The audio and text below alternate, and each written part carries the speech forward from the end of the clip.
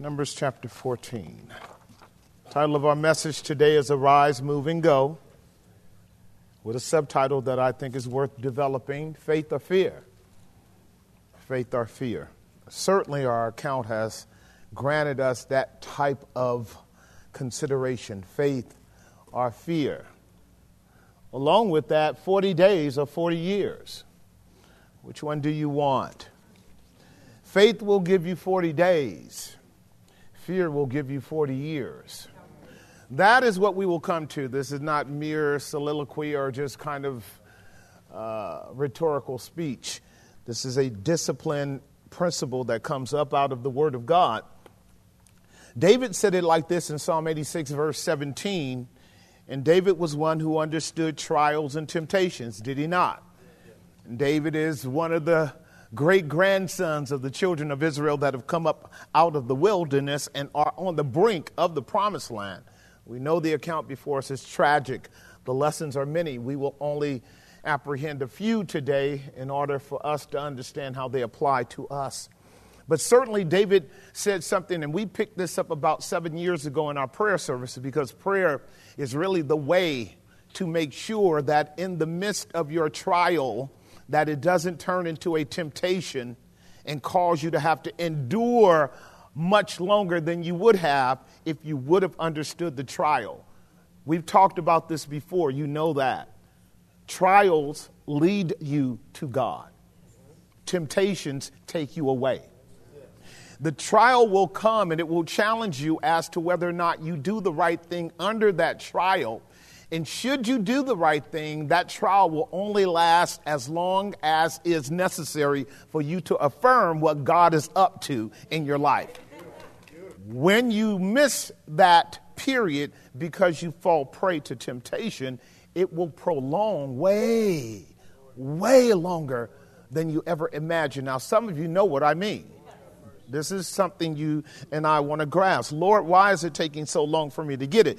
It's taking me long to get it because I'm not responding correctly to it. I'm either operating out of fear, I'm operating out of sight, I'm getting trapped by assumptions, I'm bound by faulty assertions or misconceptions. We've seen all that over the last couple of weeks, have we not? And the children of Israel should actually right now be enjoying entering into their new home that God has already told them that he has for them. But they're about to be evicted from the very home God has led them to because they are not understanding how to handle a trial when it comes. And this is what David says in Psalm 86:17. And you can adopt this, child of God, because David knew something about weakness. He knew something about humility. He knew something about pride. He knew something about presumption, didn't he? It was David who said in Psalm, Lord, deliver me, Psalm 19, Lord, deliver me from presumptuous sins. Deliver me from presumptuous sins. And what David knew was presumption lies in the bosom of all of our hearts. And it will emerge when you and I don't handle the trial that's coming into our life appropriately, and we'll fall back on certain assumptions that are not tested, and we'll find ourselves delaying the benefits of that test. This is what's happening with Israel. We're going to divide this into obviously 3 categories and look at them. But here's what David says. This is going to be Psalm 86:17, please. Psalm 86:17. This is what David says in Psalm 86:17. This is a promise that God will grant any of us if we request it. Lord, show me a token for good. Show me a token for good, in order that they which hate me may see it and be ashamed. Because, Lord, you have helped me and comforted me. Now, David is requesting that God do something for him, but more than for David, for David's enemies. Now, if you can see how this works in a sort of contextual way, David is in a situation. David needs God. God comes through, but David is very much aware that David has enemies, and also God has those same enemies. What David is asking God to do for him is to show him a token for good, so that his enemies see how that God is taking care of David in the midst of his troubles. Now, this will help you actually navigate when you are way too conscious of other people around you and you need God to insulate you from them when he's not going to isolate you from them. Did that make some sense? So you're asking God to show you a token and let those who are your adversaries see that token of God's favor in your life. Okay? And this is really what should have happened in our event. In our event, God had called Israel to actually go and search out the land and to see what it is, to make sure that they saw what God saw, because God had saw it a long time ago and told them, you're coming to a land flowing with milk and honey. It's going to be a good land. It's going to be a prosperous land. It's going to be a land filled with blessings, and you'll be ready to go into it, possess it, and enjoy it the moment you're called to go there. But we discovered that Israel saw something else, did they not? And we want to actually look at that. That's why we're dealing with a title that is so germane to you and me. Arise, move, and go. When God is telling you to do something, he doesn't mean for you to sit around and wait for him to explain everything. That's one. Secondly, when God calls you and I to move and go, it is always a call to move and go in faith. You have to move and go in faith because without faith, it's impossible to please God. And also without faith, the only thing that you're going to have is a cultivation of your fear and anxiety when you look at the hill you got to climb to get to the destiny that God is calling you to. Did that make some sense? When you're climbing that hill of purpose, getting to the destiny God is calling you to, God knows you're going to see some really harrowing things, some challenging things. Intrinsically, you got problems and you live in a world full of problems, do you not? But the way the people of God negotiate this world is by faith. It does not mean we don't see the enemy. It does not mean we don't see adversaries. It does not mean we don't feel some kind of way about it. It does mean that when I'm operating out of faith, it will cancel, it will mitigate, it will subdue all of the irrational, emotional sort of projections that will emerge from me when I'm too fixed on my adversaries or too fixed on my problems. Faith will mitigate that and allow you to do what we're asking, to show you what is important, to let you know that God is with you in that journey. And this is where we left off last time under point number 3, which is going to be point number 1 in your outlines, the tokens of what? The tokens of victory. If you recall what God said in Numbers 13, verse 20, look at it with me, Numbers 13, 20. This is what God had stated to Israel. When you go in the land, here's what I want you to do. I want you to describe perfectly what that land is. We'll get back there in a moment. But I need you to bring back for the people that are not going to go into the land with you. Remember, I told you this was the first major media news service outlet in the Old Testament. 12 men that are going to go into the land, acquire a testimony, and then bring the testimony back to the people. That means that the common people who stayed in the wilderness are totally beholden to whatever these 12 men say. They will not know anything of a truth about what's going on in the promised land, but that which they are told. Didn't we talk about that last week? And what I shared with you there, which I share with you who are visitors today, you and I operate out of 3 categories of knowledge. We operate either out of revelation, that is God telling us what it is, and we really need that because we don't know nothing without God. The scientists will tell you that. They know nothing except that God reveals it to them. All of the mechanisms and all of the smallest microbial elements in our universe are not known unless God gives us a framework to understand them. Does that make some sense? So then we begin to play with all of these manifestations and all of these, mechanisms by which our world functions. But we have to admit we can't know unless God helps us to understand origin and design.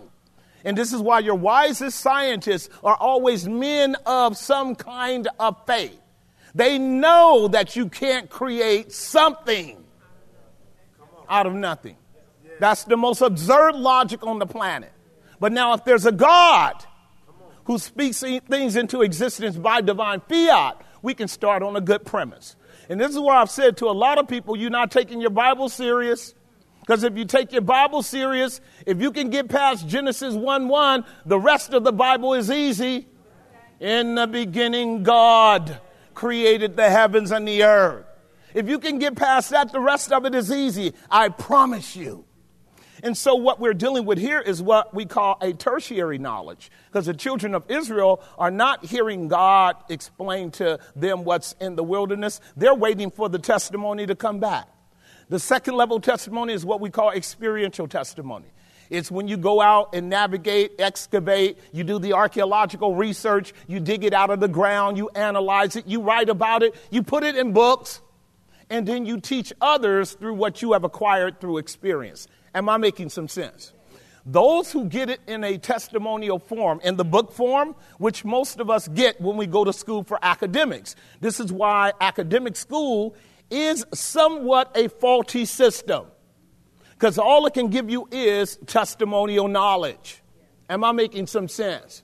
This is why when God had the first human beings on the earth, he didn't name them the Institute of such and such, the Academy of such and such. They were a mama and a daddy, because a mama and a daddy should have a relationship with God where revelation is given to them, of which when they experience that revelation, they pass it on to the children as a testimony, and they get the testimony from experience rooted in revelation that allows the child to grow up in a tradition by which they can get a hold to the God that created it and not go astray like so many of our children are today, who are not raised up in homes where the word of God is taught. Am I making some sense? Many of us know about how far we went astray when we went to college.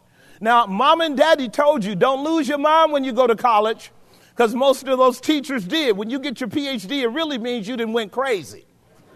It really does, because now you arrogantly assume you know more than God. And now you become actually antithetical to God in your assertion of knowing something. And then you pass that false testimony on to the children, and you create generations of human beings who are godless, whose whole hope is in materialism. We call that an existentialist. This is a materialist existentialist. All they know is what they think they know, and they don't even know that.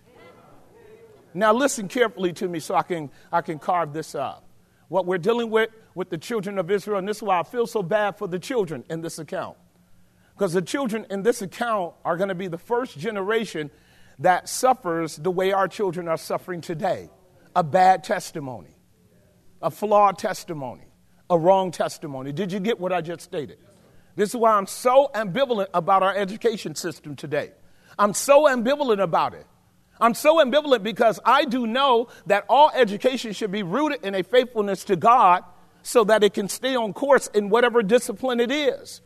And now we got to send our kids there, and then we got to pay godless amounts of money for them to go there. Right, so y'all work that out, because the world's not going to get any better until we get educators that are willing to tell the truth about everything that can be known. And it's going to start with knowing God. So what we got in our account is a group of people, 10 out of 12 men. This is your CNN News, it's your Fox News, it's your CBS News, it's every institution, it's NPR, it's all of that, coming with you swearing they know the truth. And if you submit to them as if it's the gospel, you're going to swallow up the testimony. And if you don't go behind them and do the research, you won't ever know. There are all kind of people that will tell you what they know because they were raised up under CNN, NBC, NPR News, and they swear that's the gospel. Now, what they should be saying is, they told me that. I don't know if it's really true, but that's what they told me. You might as well be honest about it. Because, listen, these kids that are 20 years and younger are going to have to hang out another 40 years until their parents die because their parents weren't willing to tell them the truth. Y'all get what I'm saying? This is what had me reeling all week this week. I'm like, man, these kids got to hang out 40 years. Here they come to a brand new home.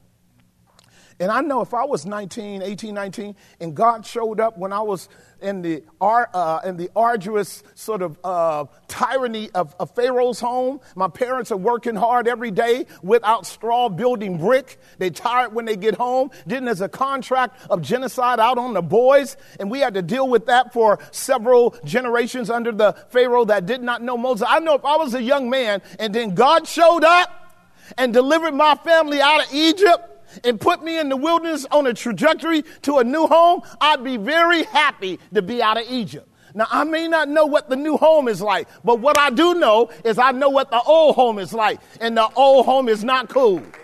Also, my parents are leading me, so I'm going to trust them implicitly until we get to the home. And this is what's going on right now in our account, where the kids, can you imagine that? The kids are sitting here listening to a conversation of grown adults. And they heard this story like about 10 times. Isn't that what God says? You have tried me 10 times. So the kids have heard this since coming out of Egypt 10 times, what we read over in the opening verses. Again, look at chapter 14, verse 2 and 3. Notice what it says. And the children of Israel did what? Murmured again. There you go. Didn't the children hear it? The children heard it. They happy to be out of Egypt. They walking through the wilderness learning all kind of new stuff, aren't they? They're ready to go to a new home. Can't wait till we get there. And here go mom and daddy and them complaining one more time. And God said 10 times, which means, you know what? God counts our complaining. The number 10 is the number of completion, by the way. And this is why they're going to die in the wilderness. 10 times have they complained against what I was doing. Now notice what it says. They murmured against Moses, against Aaron, and the whole congregation said to them, would to God that we had died in the land of Egypt. Isn't that ridiculous? Listen, and would God had, we would have died in the land of Egypt, or would God that we had died where? Which means they have raised another level of suspicion against God because they're believing that the home they're coming to is the home worse than the home they came from. They're actually saying the wilderness is better than their home. That's insane, isn't it? You see how, as we learned week before last, your misconception can create a great deception in your own mind? It's important for you to get it. All right, having helped you see the precariousness of the children, let's begin to work through something I really wanted to more fully capture last week, and that is the concept of the token. The concept of the token. Now, here's what I know God is doing. He's trying every one of us as to whether or not you and I will think like God thinks. He's trying every one of us whether or not you and I will have the kind of category in our process of evaluation and valuing things to pick up on what's important to God versus what's important to us. See, like when you walk with God, God will speak to you. He'll speak to you through his word. That's precept. He'll speak to you in providence. That's through circumstances. He'll speak to you in tradition. That is through people that care about you, will he not? And you will hear from God. You will even hear from God from unbelievers because God can put his own word in their mouth and tell you something. Right now, it's important for you to get this. In other words, God won't leave you without witness. But if you're not building your understanding and perception of God on his word, then you will miss God when he speaks. This is why David said, Lord, show me the token. Now, the token is going to always be something that's valuable to God, but virtually everybody else will miss it. In your Bible, the Bible is very clear that our thoughts are not God's thoughts, and our ways are not his ways. What that means is you have to be trained in your thinking mechanism to be able to understand how God thinks, and his word lets you know that. And you have to be trained to lean into with a healthy biblical value system to see what God sees as the grounds of your being able to navigate this dark world. Now, I want you to see it again because he tested them. This is Numbers 13, verse 20. Look at Numbers 13, verse 20. He says, now I want you to go into the land, and I want you to determine whether the land is fat or lean, whether there be wood therein or not. That matters, doesn't it? Now watch this. And be ye of good courage, and bring of the what? And bring of the what? Now, why are they bringing of the fruit of the land? To show the people who did not come the character of God's promise to them that he told them way back when he brought them out of Egypt. That God doesn't lie, change, or fail. If he said it, he'll do it. If he declared it, he'll make it good. Now watch this. You and I are called to be able to get a hold of the token and be able to show people here, this here is just a token of what God has for us. Y'all got that? I told you the token is always a beautiful symbol, a beautiful metaphor or analogy or some kind of typological pattern of God's greater token to humanity. Under point number 1, then, the tokens of what? Victory. The tokens of victory. What do we mean by that? When you look over in verse 23 through 25 of chapter 13, notice what the text says. This is important for you to get in your own walk. And they came unto the brook of Eshcol, and they cut down from thence a branch with one cluster of grapes. You see it? And they bear it between two upon a staff, and they brought of the pomegranates and of the figs. The place was called the brook of Eshcol because of the cluster of grapes which the children of Israel did cut down. And they returned from searching the land after 40 days. They're walking back with clusters of grapes on a big staff, are they not? And we saw the unusual nature of those clusters. Those clusters were massive enough to actually feed the giants in Israel. Remember that? And so they brought these clusters back because these clusters stand for us as a symbol of God's grace in the person of Jesus Christ as the grounds and vouchsafe that everything in the land is theirs because the cluster proves it. Here's the proposition. Listen to me carefully. If you have the token, you have the whole thing. If you have the token, you have the whole thing. Help my people get it, oh God. If you have the token, you have the whole thing.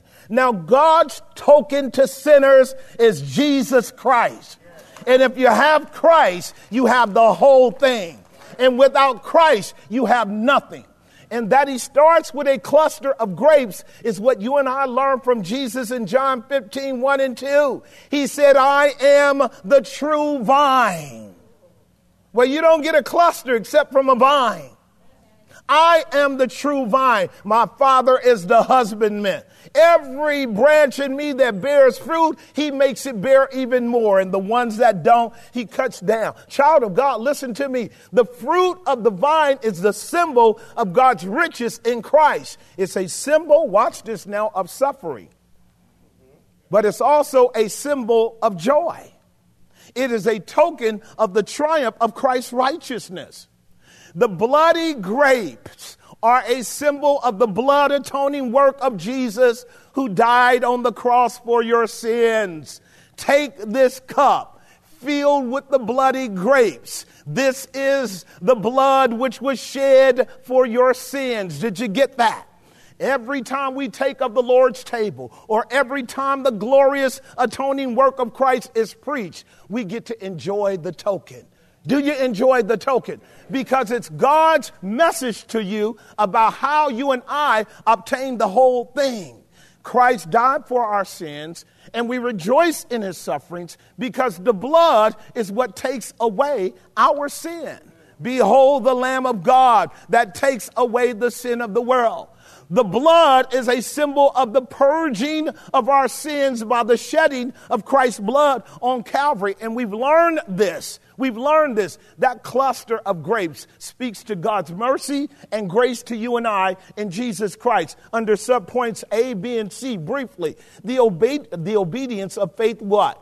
Rod. Now, why do I say that? Because there were certain men who were obedient enough to cut down the cluster and put it on a stick and bring it back. Somebody had to do it, right? Listen, do you understand when you go into someone else's territory who actually thinks they own the territory and you clip a significant portion of their goods and their wares, that they have a right to actually put you in jail, if not kill you, for penetrating into their resources? Y'all got that? So what are these men doing by taking that cluster of grapes? They are saying, this is not your land. This is our land. Yea, this is not our land. This is God's land. And I'm taking this territory or a token of this territory because God said it's ours. This is a walk of faith. You better hold on to it because there are times coming in your life where God is going to show you something for which you are directed to enter into. And he wants you to get the token before you get the whole thing. Some of y'all know what I'm talking about. Right, because the token will be an evidence that you're trusting God in it. You could lose the whole thing if as you come upon it, there's some obstacle or some distraction that actually mitigates God's promise to you, and you get stuck on that distraction rather than on the promise. Am I making some sense? If God says get a hold to the promise, get a hold to the promise. Now I'm telling you, the token is the promise. The token is the promise. This is your Bible. So what the text said in verse 20 was, and it was the time of the first fruits. And we learned this last week too. Whenever you have a first fruits, you know what that means? You're going to have a harvest. Whenever you have the first fruits, it means you're going to have a harvest. And in God's law for Israel, the agricultural law was you always take a portion of the first fruits and you give it to God. Now what you're saying is all blessings flow from him. And you actually are saying, I believe God for the fuller outcome, so I'm going to give him a portion of the first fruits because he's the one that created it in the first place. Are y'all hearing what I'm saying? And when men and women see the blessings of God and they fail to understand the first fruit principle, they have no right to the harvest. Y'all will get that in a moment. Because we as the people of God share in this what we call mechanism that Israel did even when we come to worship. We say that God has blessed us all week long with health and strength and the capacity to work. Am I making some sense? And then we come to church to praise him for how good he's been to us. Am I making some sense? We're coming to thank God for having sent his son into the world to die for our sins and redeem us from all iniquity. And then guess what we do in honor of him? We give him of the first fruits of our labor. That's people that really believe God. Like a lot of people don't. I don't care. What I know is when God gives to me, I'm giving a portion back in order to let God know I thank him for opening the heavens and pouring down a blessing on my soul. I don't need it as much as others do, so I'm giving him a portion so he can bless others. I want people to know the token that I know. And again, don't get me wrong. This is not about money. Jesus is way more than money. This is about faith working by love, ready to reciprocate with my God because he has given me a promise in the person of Christ. The Bible tells me Jesus is the first fruits. Is he not?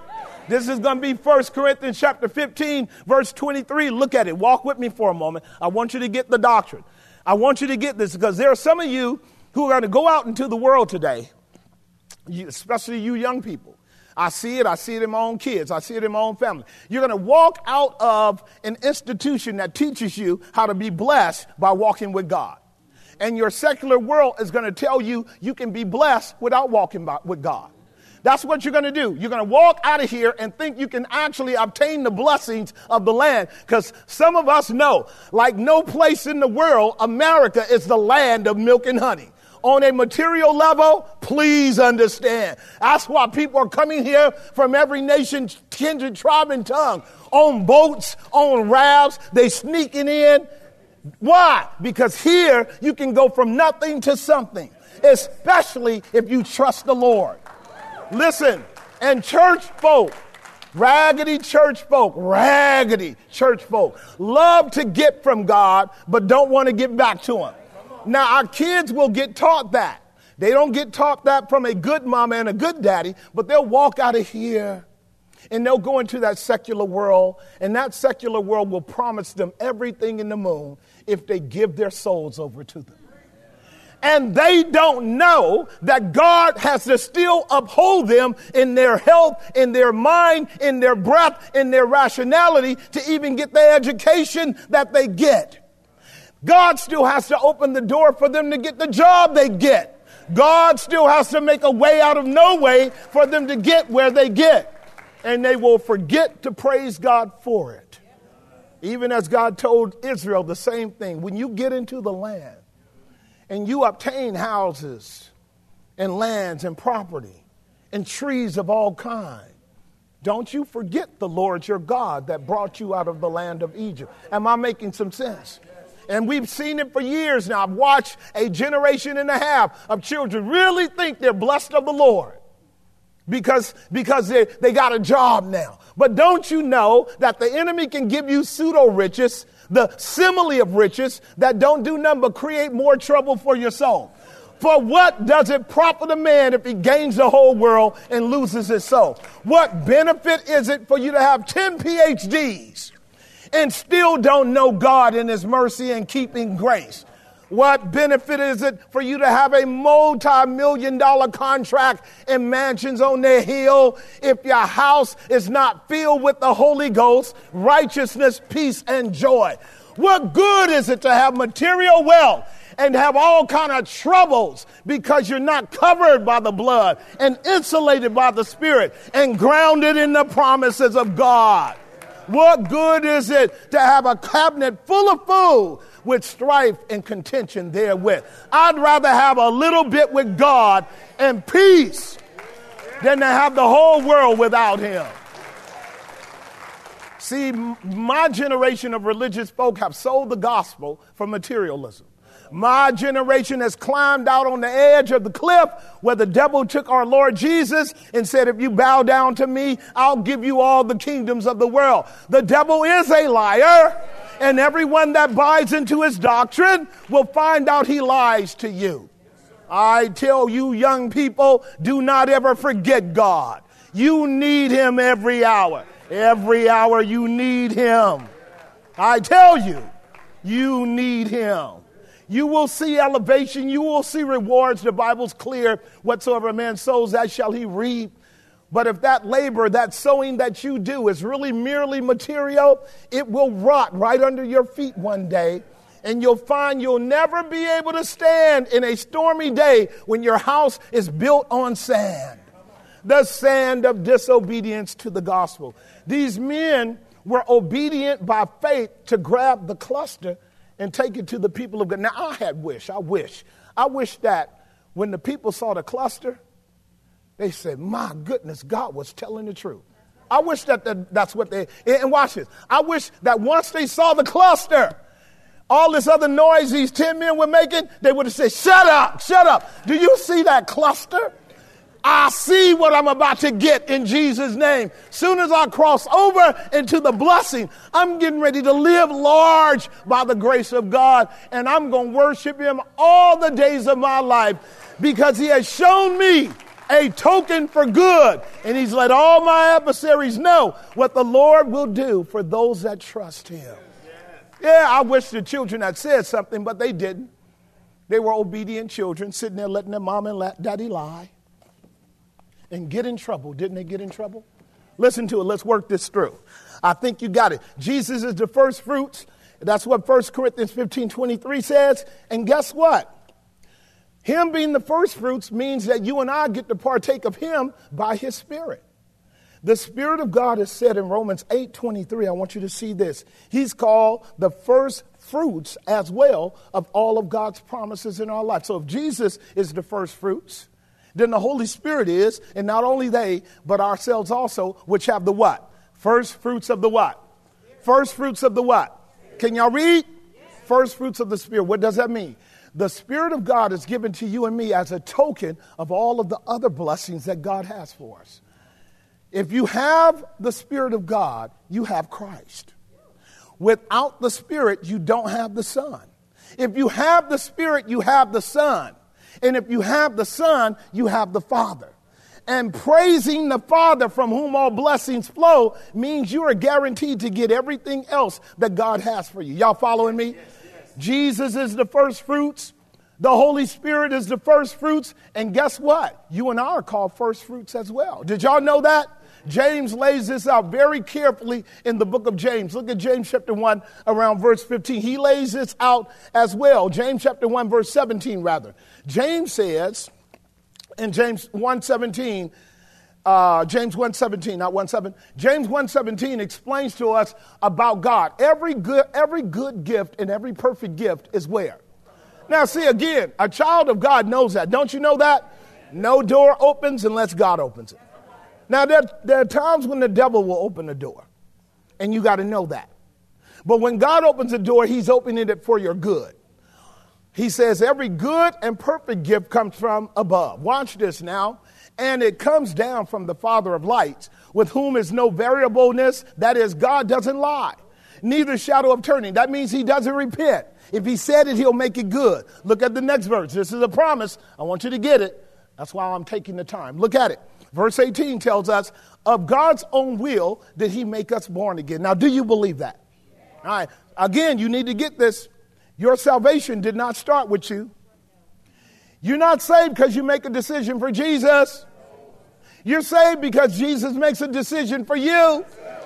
That's right. Please hear me. That's right. To be born again is not an act of the flesh or of the will or of blood, but of God.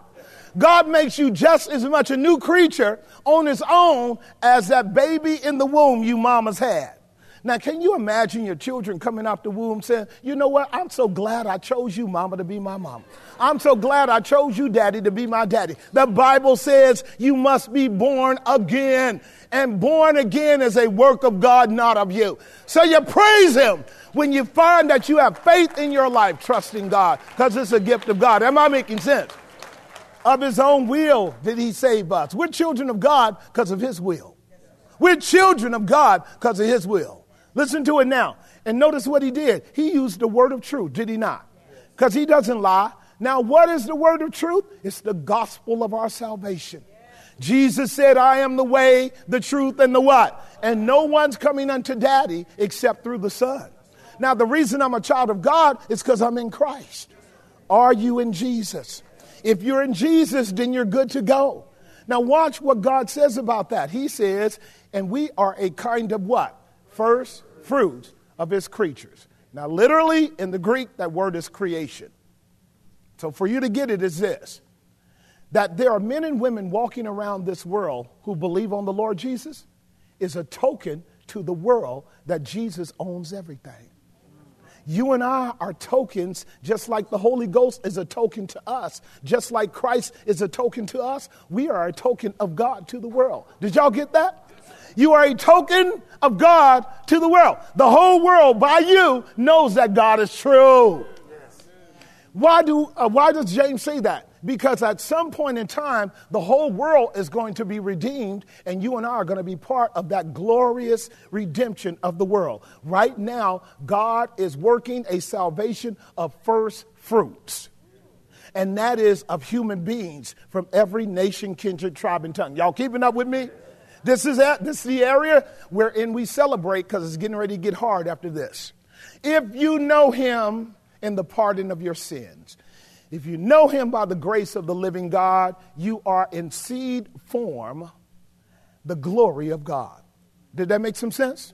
You are in seed form. That means a whole lot about what you really are in Jesus. Don't nobody see but God, right? Beloved, now are we the sons of God, but it doth not yet appear.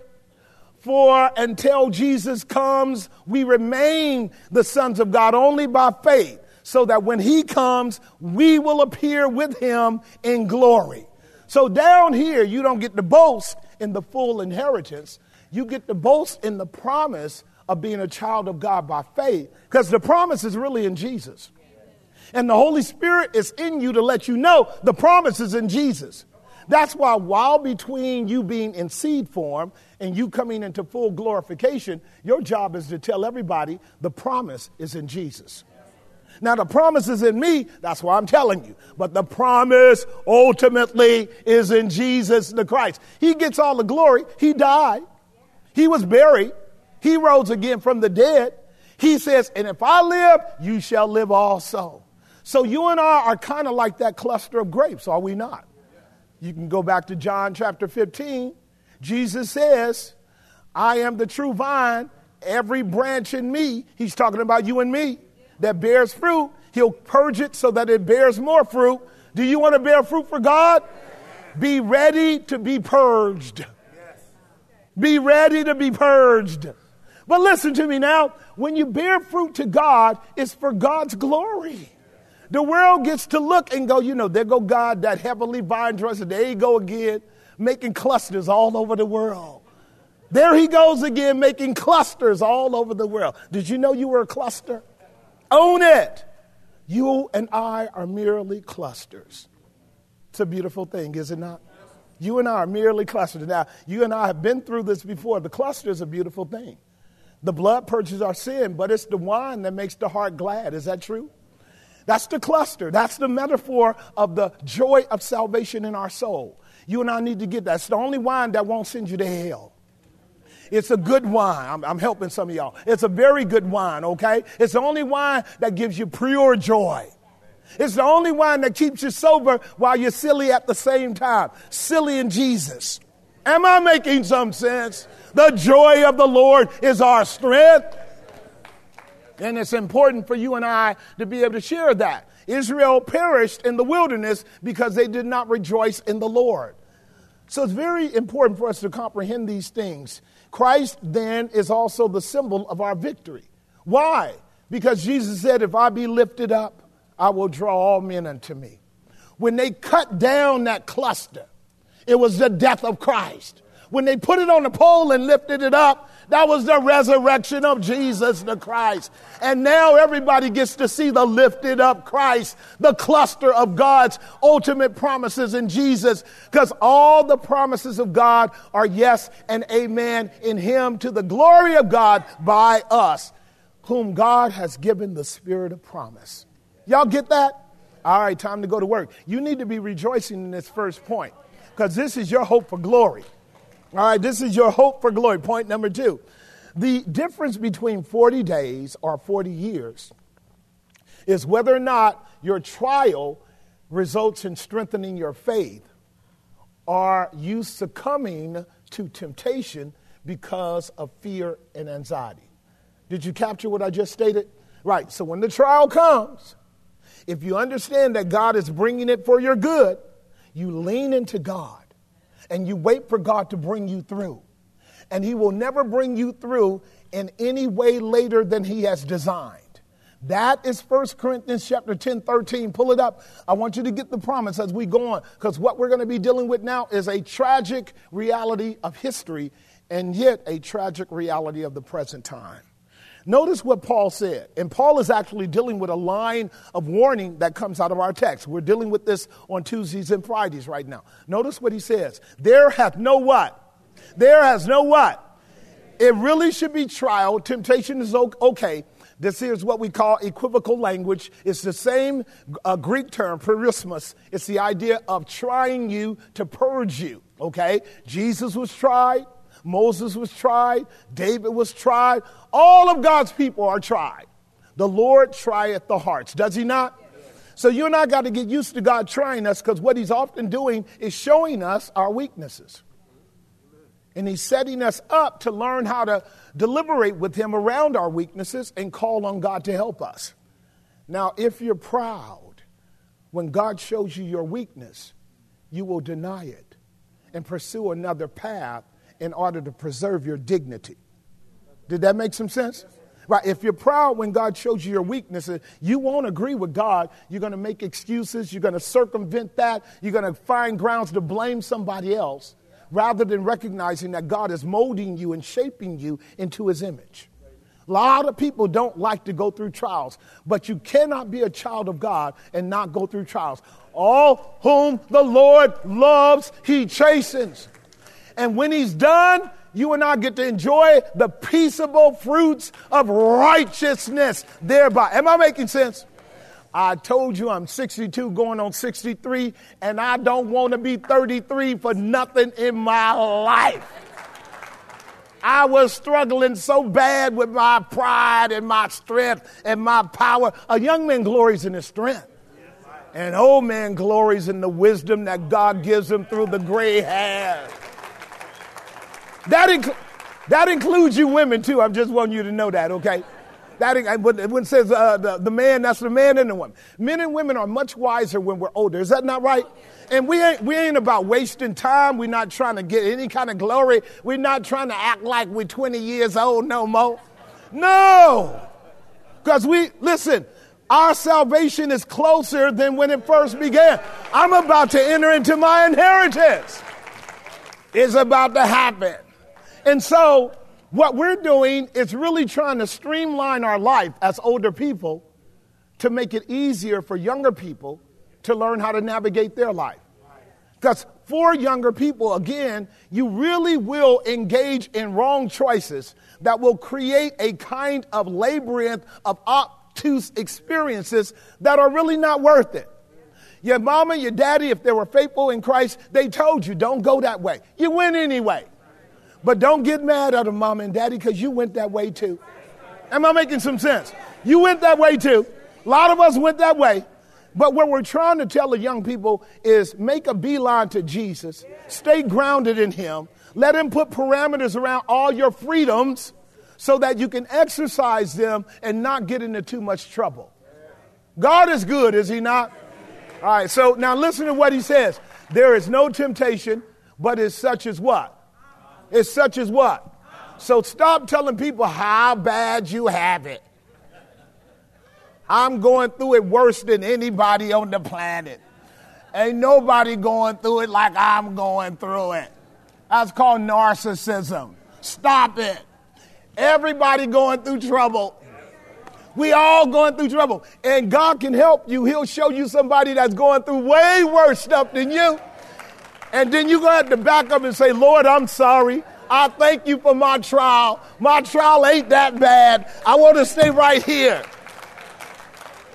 It's common to man, and here's the other one, which takes us back to our text. And he will not suffer you to be tempted above that which you can what? That's right. He won't let you go through something that he doesn't qualify you and actually resource you with what is necessary to get through. Did y'all get that? God will never put you in a position to make you fall. When you fall, it's because you have failed to acquire the resources that he brings to you to get you through that trial. That's what I meant when I said you got to go through your trials by faith. Because when you go by faith, you're calling on God. Lord, help me. Show me the token, Lord. In the midst of the cloud, I need the token. I need that token to show up so I can get a hold of the token and hold on to the promise inherent in the token. If he gives me a token, then I know he's present. If he gives me the token, I know he's going to get me through. Show me the token. Got it? He won't let you go through a temptation above that which you're able to bear, but with the temptation, also make a way of escape that you may be able to do what? You're not leaving the temptation. A lot of people like to quote all 5 clauses, but number 6 they leave out. You're not going to escape. We own the planet. The planet is called the planet of temptation. Haven't you figured that out yet, Big Mac? Haven't you figured out that this is a planet of temptation? Did y'all know that? It's temptation everywhere you go. And AI is making it even worse now, is it not? You can't even close your eyes without dealing with temptation. You got all kind of pseudo paradises everywhere calling on you. It's better over here. It's better over there. It's better everywhere. I am. But that's a lie from hell. Am I making some sense? You and I are pilgrims and strangers passing through. There is a glory that has been afforded us in the person of Christ, and never trade that glory for the glory of the world. Oh, I'm going to put one more little parenthetical on this. Sweetie, you ain't had the baby yet? I was praying for you. We getting close? Okay, we getting close? All right, text me now, okay? We got another little soldier coming into the world in a few hours. Now, let me share with you how blessed this girl is going to be. She's sitting there ready to have the baby right now, but she said, we coming to church, we're going to hear the gospel, we're going to let grace run all up inside her body and touch that child so he can be brought forth healthy in Jesus' name, with all the confidence of her going through it strong in the Lord and in the power of his might. Listen to me, children of God. That's how you do it. That's how you do it. That's how you do it. That baby gonna come out quoting Bible verses and taking up all of my little euphemisms and sharing them with mom and dad. Mom and daddy, did you hear what pastor was preaching? The tokens. Give me the token, mama. Give me the token, daddy. I want the token now. Train them up in the fear and the nurture of the Lord. And when they get old, that truth won't depart. Start in the womb. Start in the womb. All right, let's look at this. I need to expedite this. I told you the difference between 40 days and 40 years, the Lord makes clear. Numbers 34, verse 34 through 37. This is where God makes plain how much he did not like their complaining. Look at it. Now, you and I read up to 1 through 25, but here's what God says. This is Numbers 14, verse 34. Please, this is where we started. Numbers 14, verse 34. It's going to be 34 and 35. He says to the children of Israel, after the number of the days in which you searched out the land. You guys see that? He's getting ready to set forth the principle. It's actually going to be under point number 2, subpoint B, the prophetic pattern, but we'll get there in a moment. Look at what he says. After the number of days wherein you searched the land, even 40 days, each day for a what? Each day for a what? Shall you bear your iniquities even 40 years, and you shall know my breach of what? What that means, if you don't know, it's as if you signed a contract with God. Now, that contract was the old covenant that was established at Mount Sinai because God brought you out with a strong arm and a mighty hand from Egypt. He told you that he was your Lord, and you and I are called under that old covenant to keep the 10 commandments. You remember that, right? These are the words of the covenant that you shall keep. Israel was under that covenant, were they not? They breached the covenant. And now we learn that they did it how many times? 10 times. And so God is saying, now I want you to know what it's like to have breached the covenant. The Bible's very clear that God does not take sin lightly, especially when you do it. Now, is God patient? When God puts up with you for doing something foolish for 10 times, you cannot say God is arbitrary, whimsical, or intemperate, can you? I mean, after 10 times, you ought to have gotten it, right? Listen to what it says. You shall bear your iniquities, and you shall know my breach of promise. Verse 35. Notice this. I, the Lord, have said it. I will surely do it unto all this evil congregation. Now, notice what God is calling them, an evil congregation. Notice what he says. That are gathered together against me. Now, notice when we heard the words earlier in verse 1, they were gathered together against Moses and against Aaron. But Moses and Aaron represent who? So God took it personal, didn't he? Notice what it says. They were gathered together against me. People need to understand that. You can blame leadership all you want to. You can blame the hierarchy of authority all you want to. You can blame your mama and your daddy all you want to. Now, certainly they're at fault for some things, but they're not at fault for everything. Are y'all hearing what I'm saying? You can blame mama, you can blame daddy all you want to. You can blame the husband, so that stuff matriculates up, does it not? God already sees it. He already sees it. Notice what it says. That they were gathered together against me in the wilderness, and they shall be what? And there they shall what? Consumed and die. Now, guess what they're doing? They're reaping what they sowed. Didn't we just read, would to God we died in the wilderness? God tore that contract up and said, you will die here. Got it? You see how stupid we can get when we open our mouth in irrational, passionate anger and foolishness? Listen, God don't have to put up with you. He'll give you what you want. Ladies and gentlemen, please listen to me. God will give you what you want. You don't want what you want. You really want what you need, particularly when you're the Lord's, right? You don't really want what you want because what you want is not necessarily what God wants.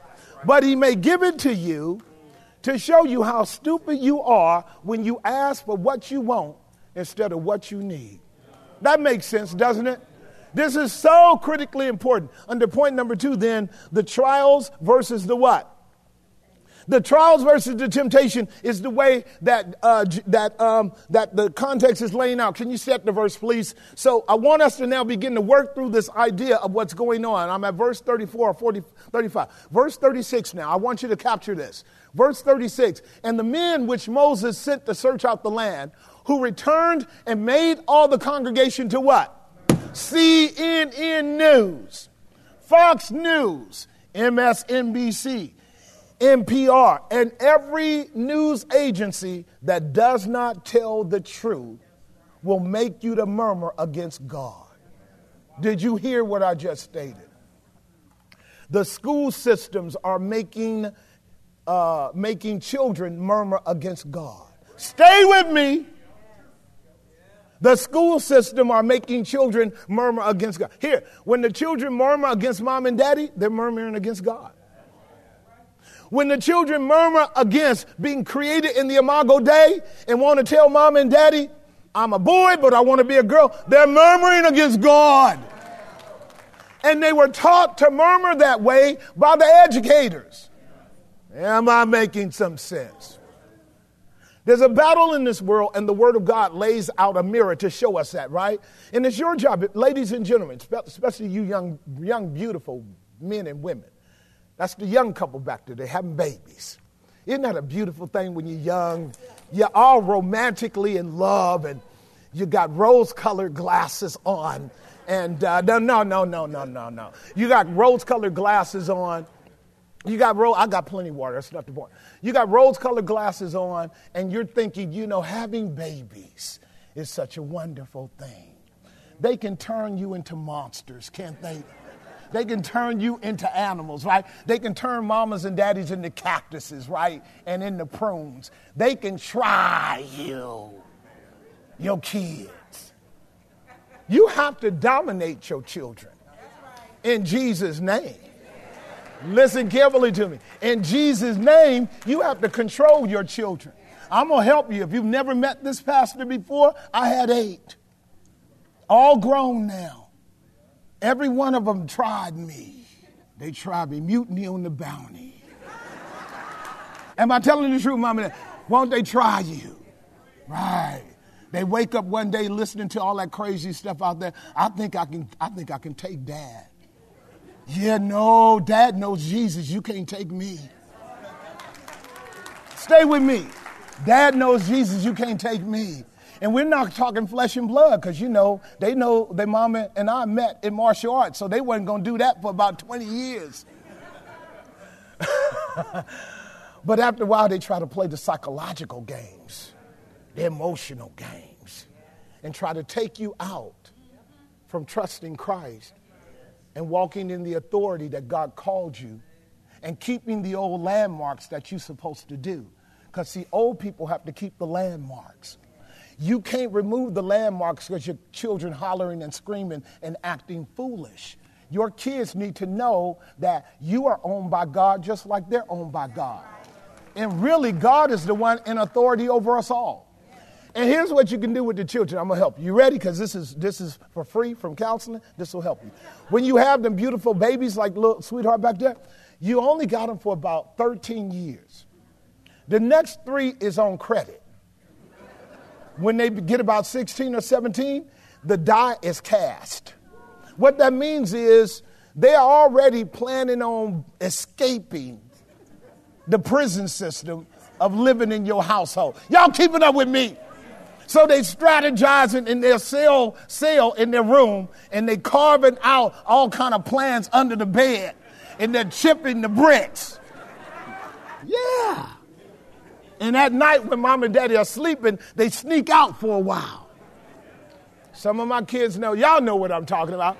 And they'll get back in before you wake up because you're sleeping sound in Jesus' name. Am I making some sense? Somebody say, he telling the truth. Somebody say, he telling the truth. I know because we did it. Did we not do it? Did we not creep? Come to find out, my mama always knew.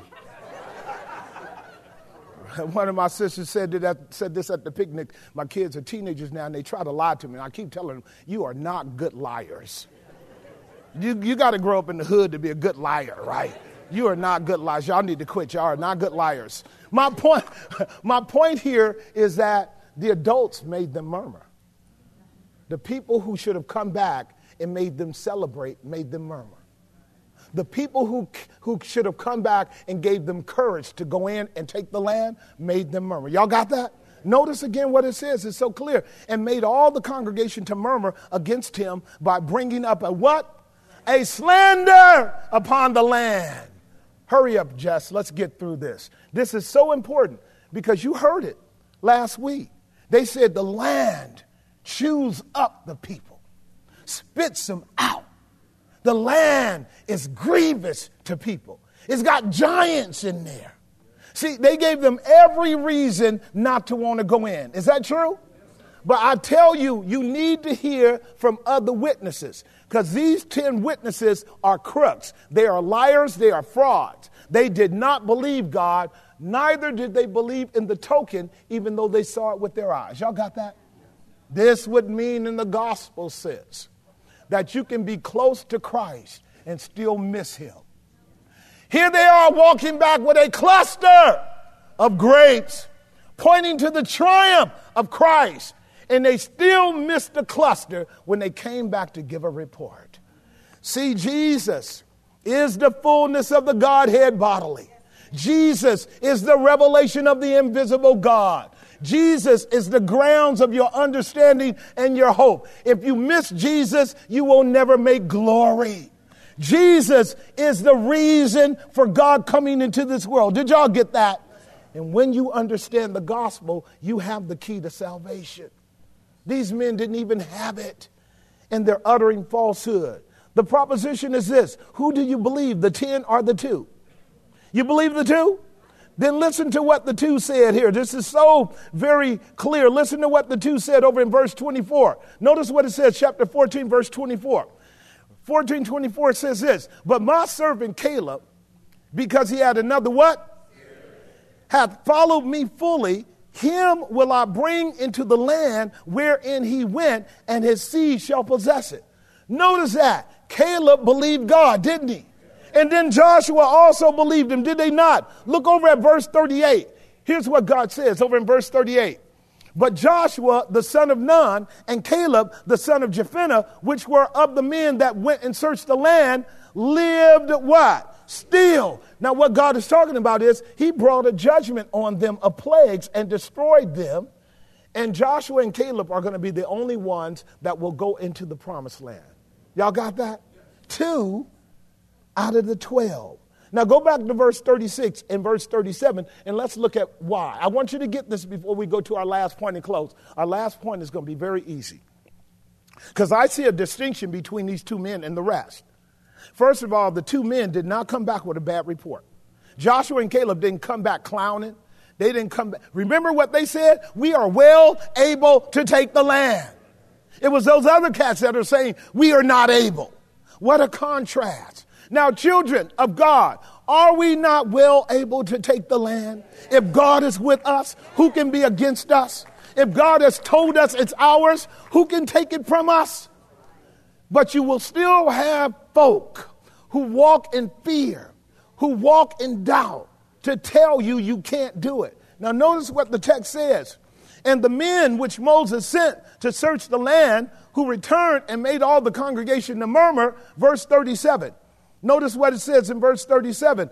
Even those men that did bring up the evil report upon the land, they died by the plague before the Lord. Now, there's a lot of men that died. These men were the ones that were doing all the complaining. Look at chapter 14, verse 6 through 9. I want you to see it. Almost done here. Chapter 14, verse 6. And Joshua the son of Nun and Caleb the son of Jephunneh, which were of them that searched the land, when they heard that evil report, let's go back.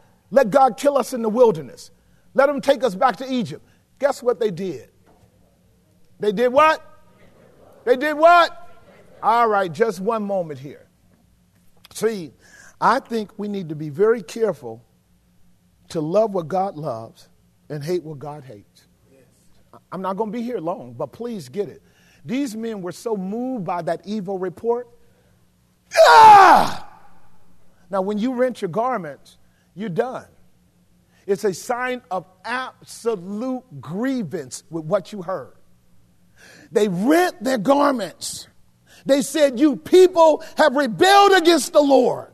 That was an expression of them being on the Lord's side. Yes, sir. Now, it's as if the Lord himself rent his garment. It's apparent by the judgment he brought, right? So aren't there times when evil is done in our world that you and I should rent our garments spiritually? to really make it known how evil that thing is? These are the two witnesses of Revelation 11 that walked around in sackcloth and ashes because of the abominations that are done. Ask God to give you grace. I'm here to tell you, ask God to give you grace. Because if you are even killed and indifferent to everything, you probably are not walking close enough with the Lord. Some things ought to grieve you. Some things ought to grieve you. Joshua and Caleb understood the implications. They knew these babies who didn't ask to come here are going to be stuck in the wilderness for 40 years. Yeah. The application is very clear. Because of the rebellion that we have engaged in America for abandoning our God and opening ourselves up to all kinds of idolatry, our children are in a spiritual wilderness right now. They are in a spiritual wilderness. Finding God for our kids will not be easy. And that ought to make you feel a certain kind of way. Your kids are going to grow up and not even be interested in God. Not even interested in God. And we're supposed to be cool with that. You still have to behave. You still have to engage in decorum and love for your kids. You have to walk the tightrope of understanding they're spiritually blind and spiritually dead. You have to realize that if you talk to them about spiritual things and they act a certain kind of way, that you can't get offended too. Am I making some sense?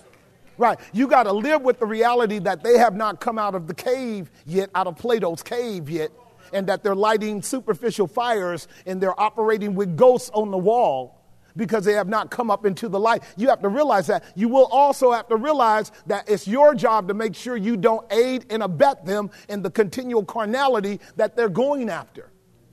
Am I making some sense? You still have to know how to sprinkle them with tokens of love by saying, I'm praying for you.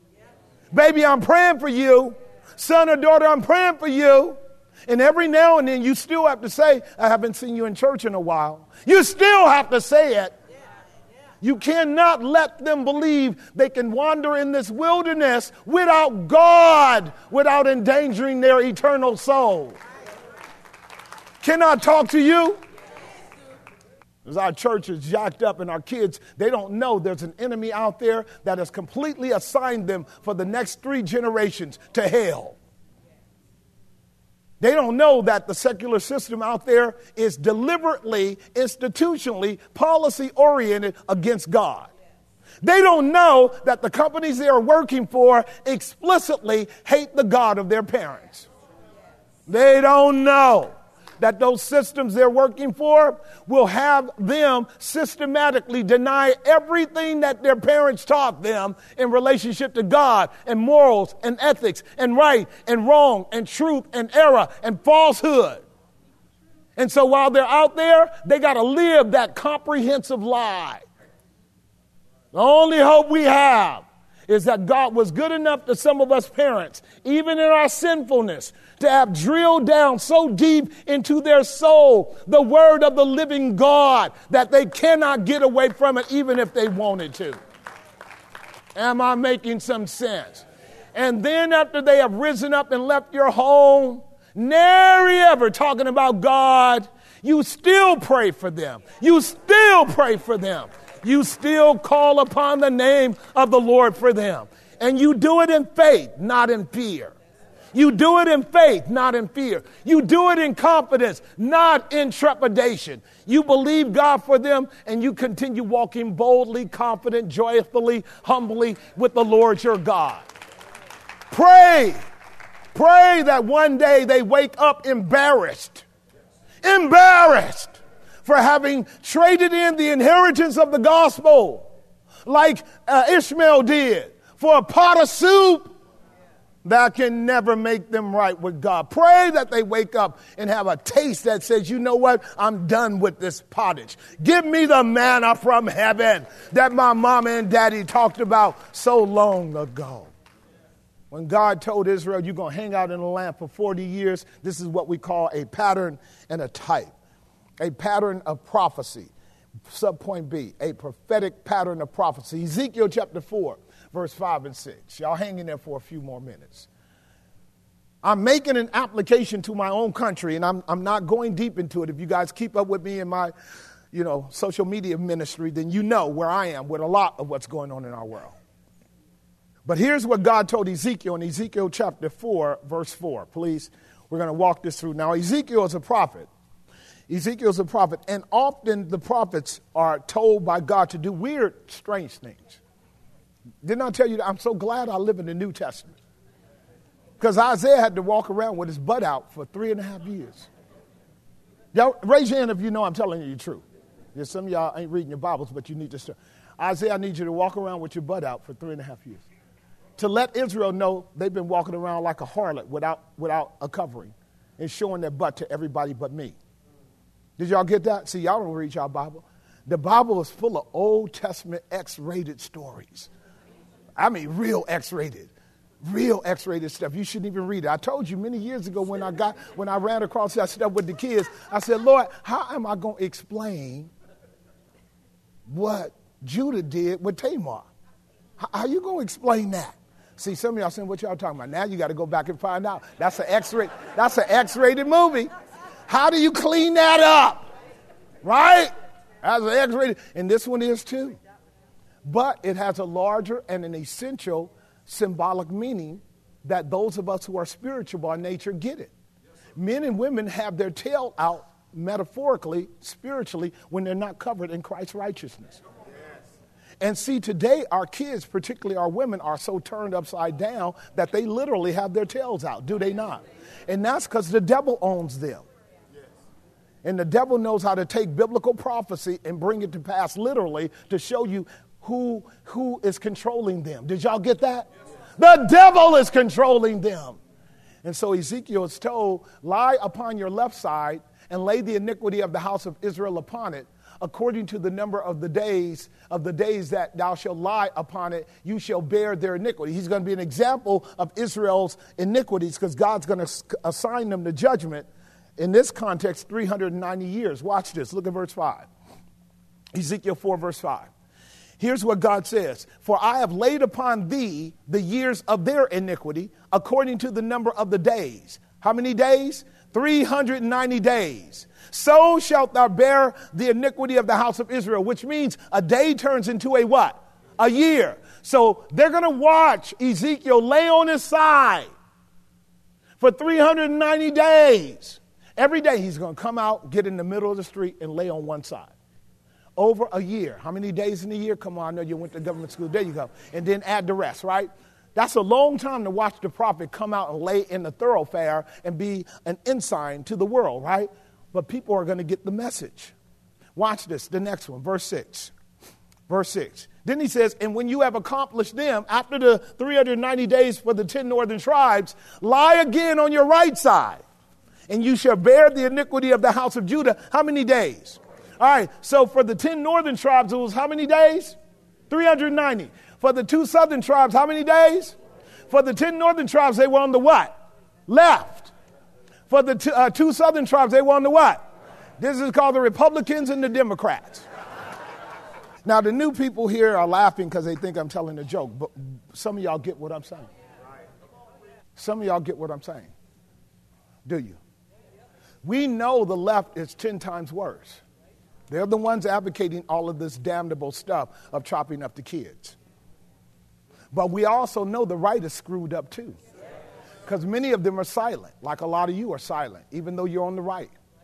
And I've told many of you guys, watch out, the left, right ain't nothing but a pump cart running in the same direction. So sometimes the left is up, sometimes the right is up, but they both going to hell. Did you get it? Did y'all get that? It's one plantation, 2 masters, red and blue. They're all working for the same company, headed to the same place. Now, people hate me when I say this, but ain't nothing new under the sun. Nothing new under the sun. Israel did it.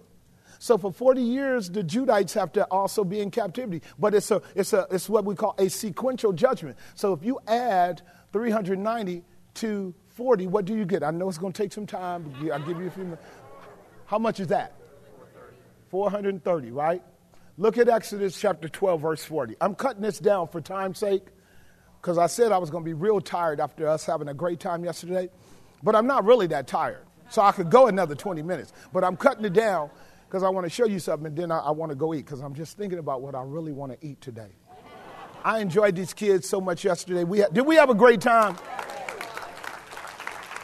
I got home about 10 o'clock, and I said, dang, I didn't eat again because I have so much fun with the kids. Our kids is crazy. They be tripping, don't they be tripping? But they have fun, don't they? Look at you. Some of us grown folks are like those kids, are we not? I love our kids, man. They are trip. Little connivers. They got to be prayed for because, you know, they will tear this world up if you let them. We got to pray for our kids, right? Pray for our kids. Now, the sojourning of the children of Israel who dwelt in Egypt. Where did they dwell? Who were the ones that dwelt? For how many years? For how many years? What's 390 plus 40? Watch this. Israel was in bondage to Egypt 430 years before they came out. When they got into the promised land and started clowning with God, he put them in bondage another 490 years before Jesus came. 430 years. Y'all got that? Before Jesus came. In other words, they didn't seem to do any better than when they were in Egypt. Did y'all catch that? I'm going to help some of y'all. I want you to catch it. See, God will show you that what he meant, he really meant. 430 years should have been enough in Egypt. God brings you into his house with all these blessings. You clown. Now you got to do another 430 years. Does anybody know how stupid that is? Does anybody know how stupid that is? When you'd already done 10 years, you go out and do stupid, and then you got to do 10 more. Now, the sad reality, I'm about to close here, is that many of us are like the children of Israel. That's a sad reality. And such is the case of our nation. Our nation is going downhill on a moral, ethical level beyond what you and I can even imagine. It's happening before our eyes. And you and I are experiencing the proverbial frog in the boiling pot. Have y'all heard it before? Right. And if the frog could speak English and hear English, and someone would go to the frog and frog, Mr. Frog, or Miss Frog, whichever way you want to do it, depending if you're on the left or the right. You can do it either kind of way. Mr. and Mrs. Frog, there you go. While you're sitting there in that water, it's getting hot. Don't you know that water is going to gradually change your metabolism and you're going to lose your capacity to jump out? And if the frogs knew how to talk, guess what they would say back to you? Shut up, I'm not paying no attention to you because it's warm in here. This is the abnormal bias that people are operating right now in. Shut up because it's warm in here. Don't disturb me. Don't mess with my peace. You know, I kind of like this water. It's getting warmer and warmer. And they don't realize they're actually cooking. Do you know how good frog legs take when they fry? You didn't know that, or you didn't know that. Talk to my brother Craig, he'll hook you up. Frog legs. Humanity is being cooked right before our eyes. Humanity is being cooked right before our eyes. The cooking is starting psychologically. It has already started long ago spiritually, but it's starting psychologically. And this is how you know you're cooking. You're stuck. You're stuck, and people can tell you until they're blue in the face, and that's hard for black people, but we can do it. We can do it. And when we tell you you are stuck, you don't want to listen because you choose comfort over clarity. You choose comfort over clarity.